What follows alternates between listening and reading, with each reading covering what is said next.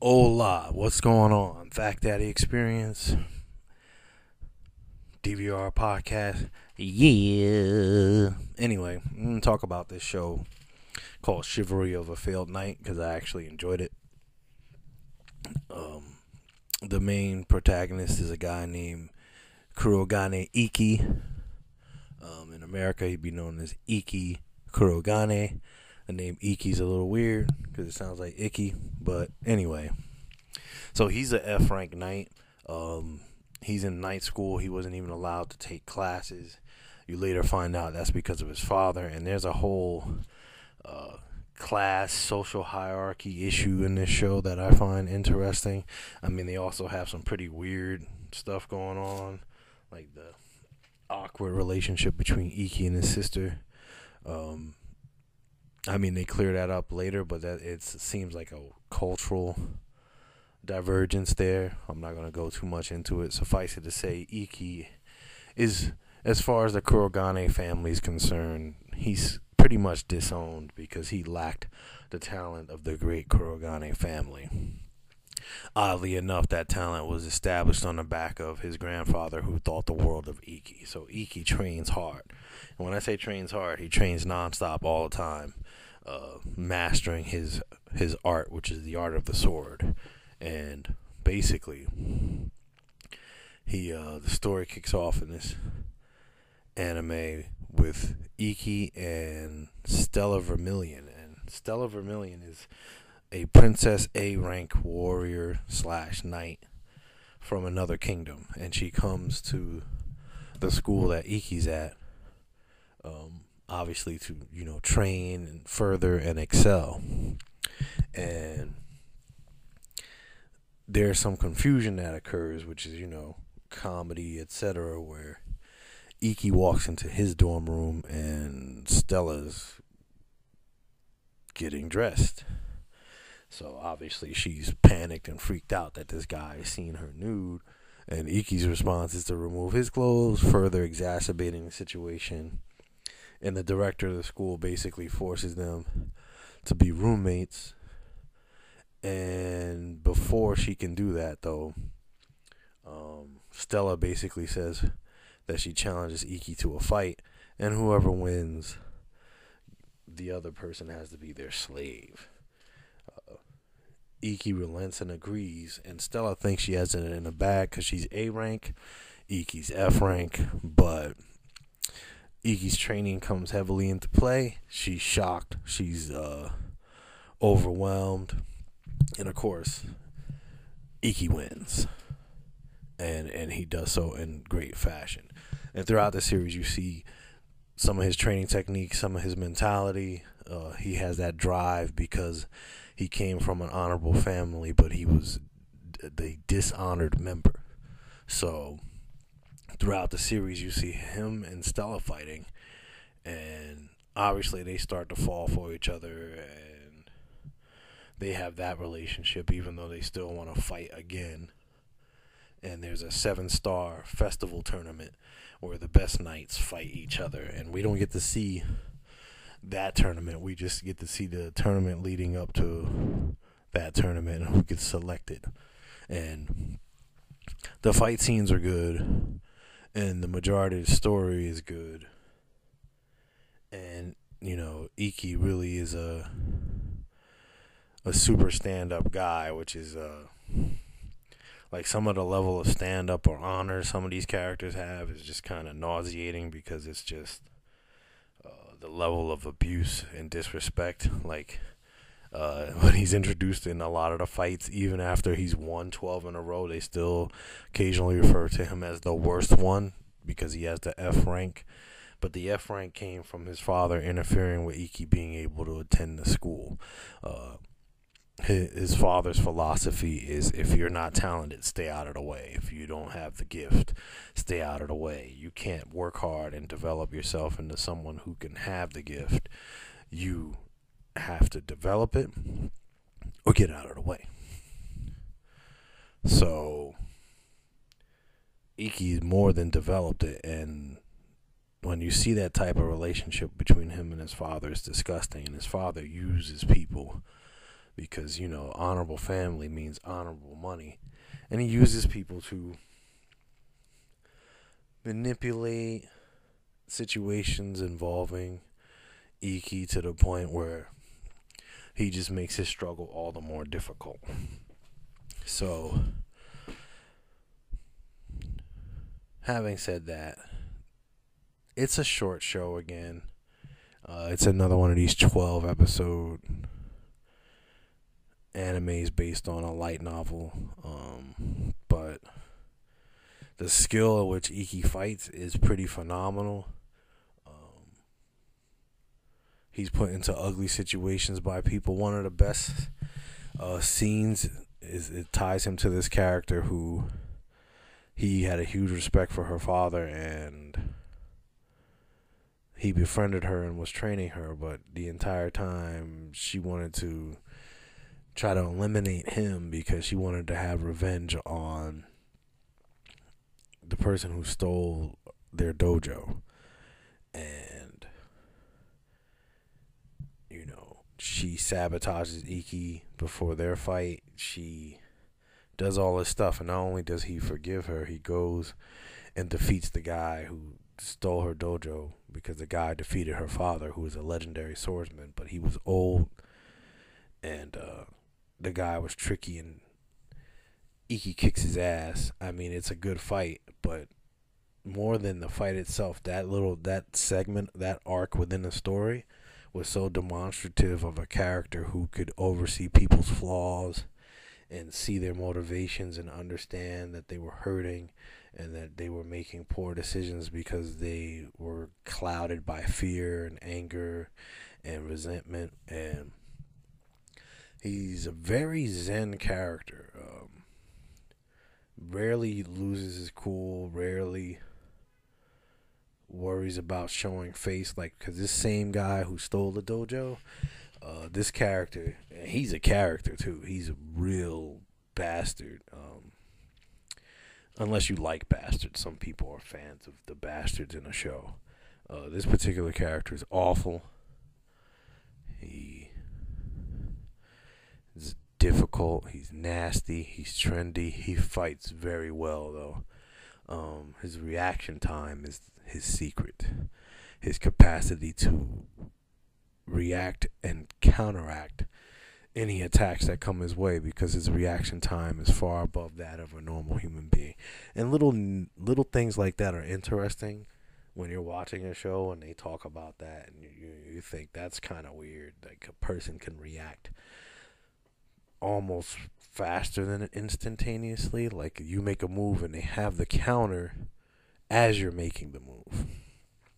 So you have to go into a state of pure thoughtlessness and elevate your consciousness to a blank slate where you're just literally channeling your own energy, but it's not resonating anywhere. So the attacker doesn't know how to counter what's coming because it's complete blank slate. So I guess my only issue with this show, aside from Iki's awkward sister, and really that's it. Everything else is pretty good. Animation, storytelling, etc. The only thing that I would like is to see another season, which is not going to happen. So got to research the light novels for that one to see. Obviously they want to build them up and have them win that tournament, but it's the difficulties and the roadblocks ahead that could make for a very interesting story. The reason I even talk about any of these stories is because I have the attention span of a flea. So when something catches my attention enough for me to actually finish watching all of it, it's a pretty amazing thing, because my attention, and it ebbs and flows out of things. There's so many interests I do have, and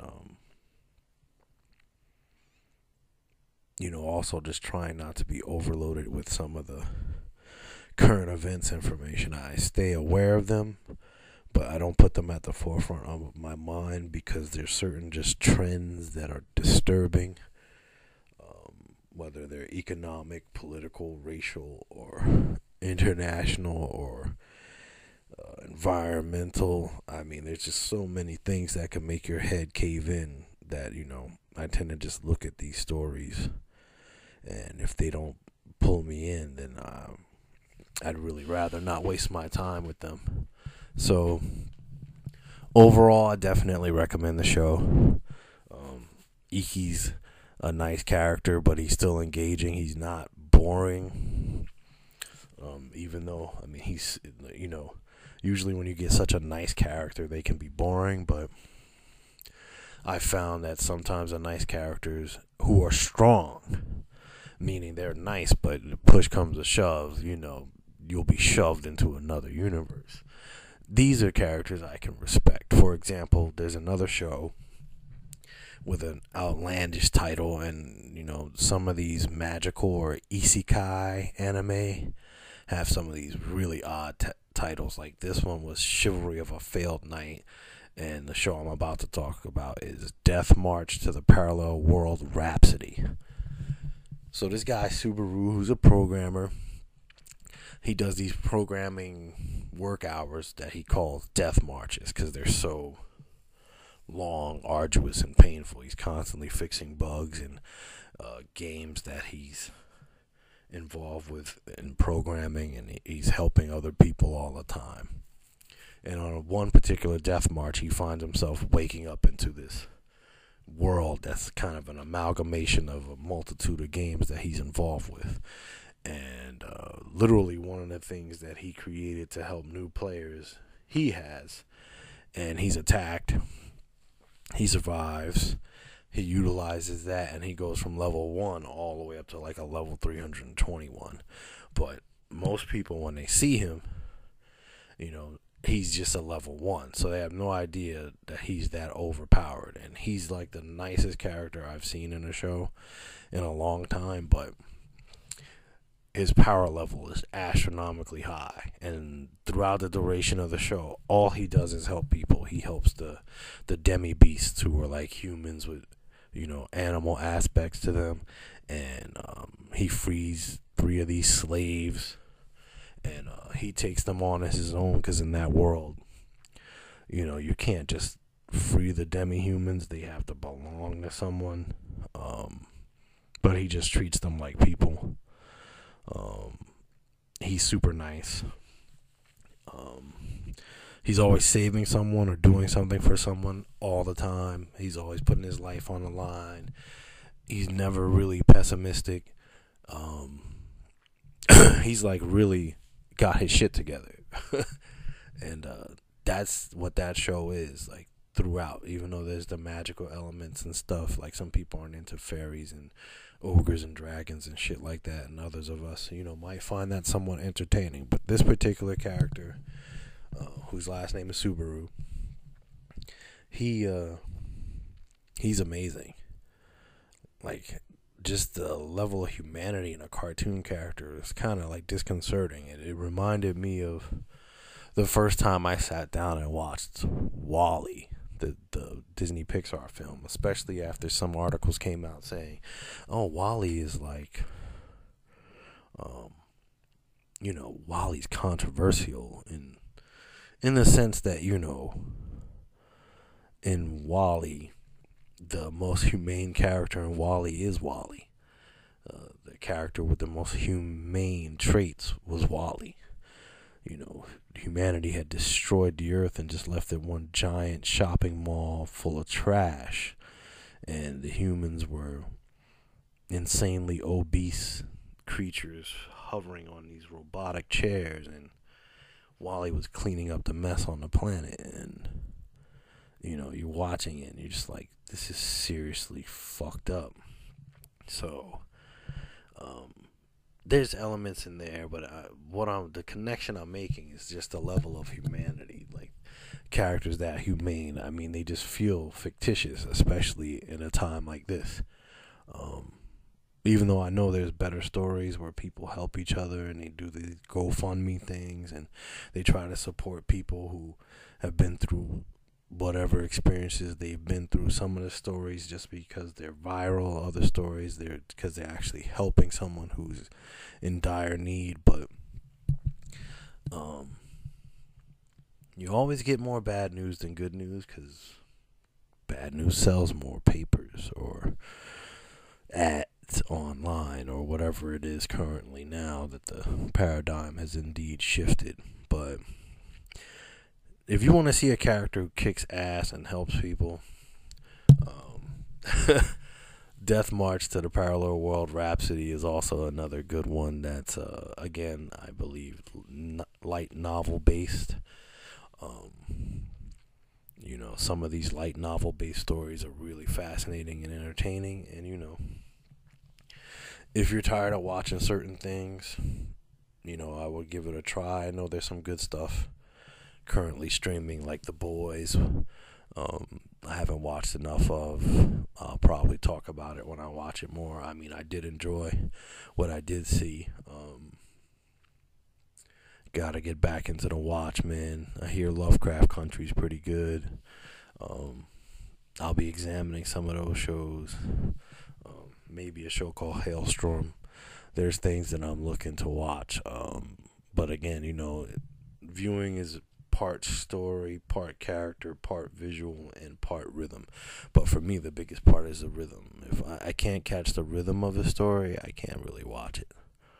It's just like reading a book. If I can't catch the rhythm, I can't read it. Some books have this like perfect pitch. Boom. It's like certain albums. Not every band can make an OK Computer or a Kid A. That's a Radiohead deal. Sometimes the risk is the reward. Anyway, enough about that. I'll definitely be back with more stuff. I'm very pleased that people still listen. I'm hoping you're all safe. You're all okay. I wish you the best in this odd adventure and journey we call life. And I hope that it's fruitful and that you're okay and safe. Best to all of you, and I look forward to you listening to me again. Sayonara, arrivederci, auf Wiedersehen.